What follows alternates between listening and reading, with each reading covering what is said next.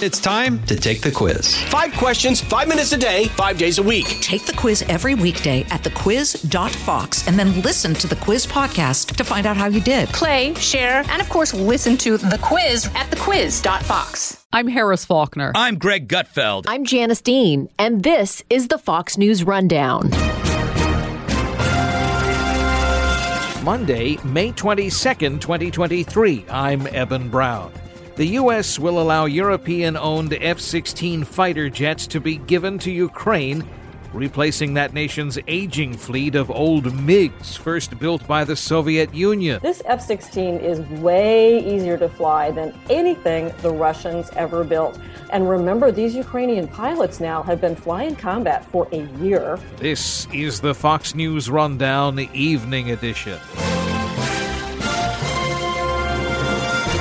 I'm Charles Payne. Listen to my Unstoppable Prosperity podcast so I can get you making money right now. Whether stocks are hitting new all-time highs or in free fall mode, opportunities abound. So why are so many potential investors still sitting on the sidelines? In a new season of my podcast, I'm going to get you in the game. After 38 years on Wall Street, I'm ready to impart some lessons and get you invested in the greatest wealth-generating machine in history. Listen anytime, everywhere at foxbusinesspodcast.com or wherever you listen to your favorite podcast.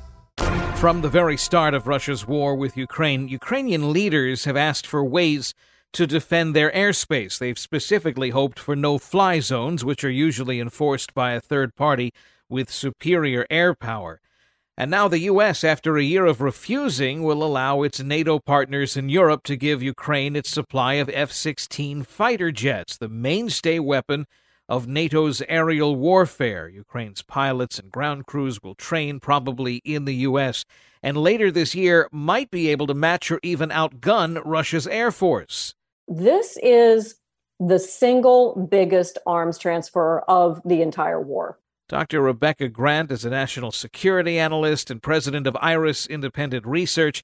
She says it could be something that turns Ukraine's fortunes, though Vladimir Putin himself says supplying such advanced weaponry would be a sign NATO and the U.S. is escalating the conflict. This is really a huge new chapter. And I think the Biden administration has known for months that Ukraine needs better air power to defend its cities and ultimately to claim victory here. They need the F-16 to defend against the Russian attacks on the civilian targets and also to help push more Russian soldiers off of more Ukrainian territory. It is a stupendous move, long overdue. I'm really glad to see it. Let's talk more about what the F-16 is capable that we were allowed to discuss anyway. It would be essentially going up against a Russian, is it the Su-35? I'm not sure it's the exact name of it. That's how it's abbreviated. But, back in the Cold War days, when we would watch the movies like Iron Eagle and Top Gun, we talked about, confronting the Russian MiGs, that these were these very scary planes with pilots who had mirror-covered helmets. You couldn't see their faces, and they were very boogeyman-like. But let's take the Hollywood out of it. Let's talk about what the F-16 can do compared to the Su-35 and why this is the ideal weapon for what Ukraine says it needs. Well, flat out, the F-16 was designed precisely to fight off Russian air power and to attack Russian ground targets. Now, those would now be ground targets in Ukraine. The F-16 is a multi-role fighter, and that means that it can dogfight with the best of them. It pulls 9 Gs, 9 times the force of gravity. It's the most agile of the fighters. But it does a lot more than that. The F-16 has a very powerful radar that will help the Ukrainians see the incoming cruise missiles and drone attacks.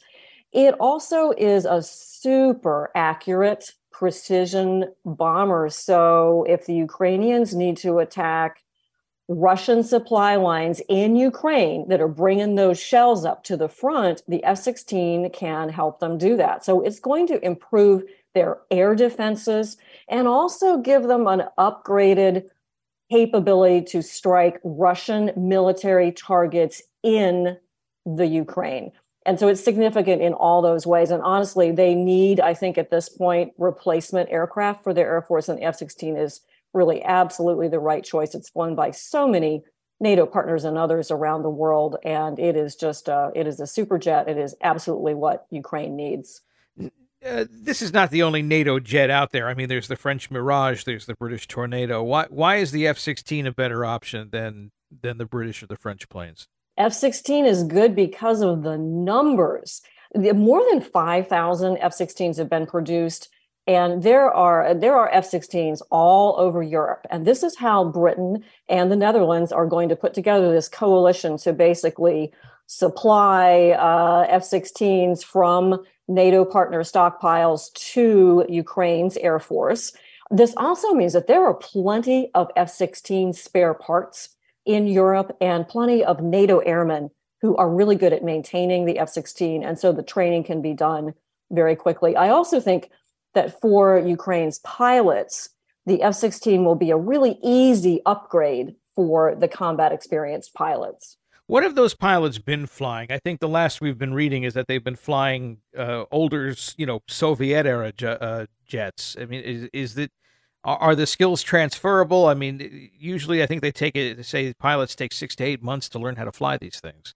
Oh, they're going to be much quicker than that. The Ukrainian pilots have been flying MiG-29s and other Soviet-era aircraft, but this F-16 is way easier to fly than anything the Russians ever built. And remember, these Ukrainian pilots now have been flying combat for a year. Yeah. So I'd say it's going to take more like 30 to 60 days to complete F-16 upgrade training. That will be done in the United States. So if they get the right instructors and the right time on the bombing ranges, these combat experienced Ukrainian pilots can upgrade very quickly and become combat effective in the F-16, really, I'd say, in under 60 days. It's not just the pilots that will need training. I mean, the ground support needs to be trained on this as well. It takes more than one person to fly these things. So how does that work? I mean, does Ukraine have those capabilities too? Do they have enough people who work the ground to, as you mentioned, maintenance, but also arming it and monitoring the flight? Can flight controllers be involved here? What is that like? Yes, Ukraine will also have to have its maintenance personnel. They're absolutely key. Again, a quick upgrade given the deep knowledge of the F-16 within NATO. They'll also have to train the armorers, the men and women who build the bombs and strap them on the aircraft. And then above that, they need that command level.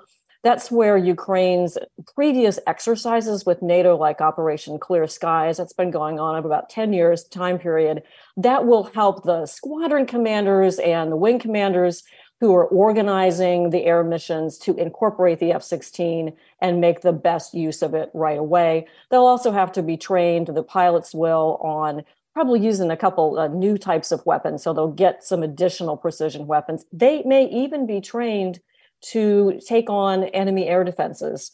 Monitoring them is a big part of the F-16 mission. We may see Ukrainians trained to kill Russian air defenses in Ukraine, and that would be a good mission. We are speaking with national security analyst Dr. Rebecca Grant, president of IRIS Independent Research, on the decision by the U.S. to allow NATO transfers of F-16 aircraft to Ukraine. On the Fox News Rundown Evening Edition, we'll have more straight ahead. Russia has said on more than one occasion that providing F-16s to Ukraine would be escalation with NATO. Are we really headed in that direction? I mean, does this put, say, Poland on further alert, for instance, from a Russian attack or a Russian-backed attack from a country like Belarus or something like that? Because one has to think that we keep providing more and better stuff to Ukraine, things that at one point we said we would not do because out of fear of escalation, and yet here we are doing it. So right now the thought is that these F-16s would be defensive in nature, that they would have defensive missions, but what stops a further permission in 6 months from now for them to start flying into Russian territory? Well, these F-16s will have plenty of Russian military targets inside Ukraine. I expect them to be defensive, yes, but also hopefully to be used in some offensive operations, hitting Russian lines in Ukraine's territory. As far as NATO overall, the NATO air posture has been on high alert all during the Ukraine war. I mean, literally now from Finland to Turkey.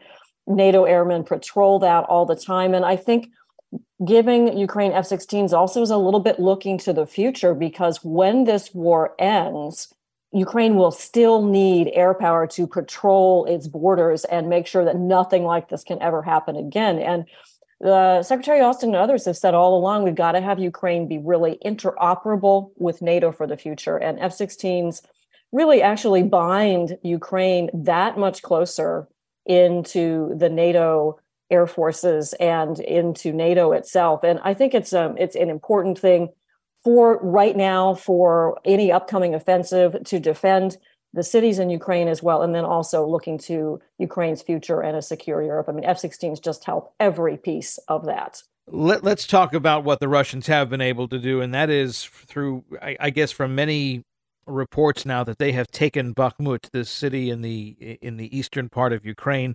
From what I've read, this is not a major city. It's not a major strategic win, but it is a pretty big win. Even the description from President Zelensky himself is that this was like Hiroshima. There's not much left of the city. This involved the use of a paramilitary organization that seems to be quite beholden or allegiant to Vladimir Putin. What can you tell us about that? And does this change anything? Bakhmut has been so hard fought over the past, really, it's been 8 to 9 months. President Zelensky is right. The place has been leveled by Russian artillery fire, and they've kind of moved in block by block by block to the point that there's just that little access point left where the Ukrainians can go out to the west. But what I think is important here is that it has set Russian forces in place, and it has been a very, very costly advance around Bakhmut. And we saw that the Wagner group, mercenary forces, Prigozhin's guys, really complaining about lack of ammunition, about the rate of casualties. And I don't think Bakhmut is in any way a victory for Russia, given the huge losses that they've had there and how long Ukraine's forces have held out. Remember, Russia still has to worry about where the next Ukrainian attack is coming from. I don't think it's necessarily going to be up in that eastern area. We may see vulnerability down along the south. And it just means that Russia has a pretty long line there to defend. So while, Bakhmut has been a tragedy, another tragedy inflicted by Putin, but it's no major victory for Russia, not at all. What do you think would force either side to say, let's take a break? Let's sit down and talk. Let's stop the killing. Because I think from most counts, there's like 100,000 dead on either side. This is an incredible body count over the course of a year and a half, whatever it's been now. And it just by reading headlines just today, it doesn't seem that it would be winding down. If anything, it's ratcheting up. And I think we in the West, meaning us, the United States, or us as NATO, keep providing more weapons to Ukraine, which encourages, I think, the Russians to then keep fighting, because what they have always claimed was that Ukraine was moving closer to NATO and becoming a threat to Russia. Are we very poorly communicating here? Is that the problem, or does this end a different way, or can this end a different way? Our CIA Director Burns says that Putin is just not in the frame of mind to negotiate at this point. To my mind, Putin will have to believe he's going to lose something important, like the Crimea, or to suffer significant losses against the Russian military targets that are in the Ukrainian territory of Crimea. It's going to take something like that. But I do think providing F-16s is helpful in the push for ultimate peace negotiations, because it just reinforces, like nothing else has done, that NATO is permanently on the side of Ukraine. But I think it will take additional losses by Russians on the battlefield for Putin to be ready to negotiate. Don't forget, Zelensky put an offer on the table about a year ago. That was a decent offer. It included putting Crimea in a special status for 10 years. Putin never took him up on that. And it really is up to Putin as to when he is ready to negotiate and bring this tragic war to an end. Dr. Rebecca Grant, national security analyst, president of IRIS Independent Research. Thank you so much for being with us once again on the Fox News Rundown Evening Edition. Thank you. You've been listening to the Fox News Rundown. And now, stay up to date by subscribing to this podcast at foxnewspodcasts.com. Listen ad-free on Fox News Podcasts Plus on Apple Podcasts. And Prime members can listen to the show ad-free on Amazon Music. And for up-to-the-minute news, go to foxnews.com. From the Fox News Podcasts Network, subscribe and listen to the Trey Gowdy Podcast. Former federal prosecutor and 4-term U.S. Congressman from South Carolina brings you a one-of-a-kind podcast. Subscribe and listen now by going to foxnewspodcasts.com.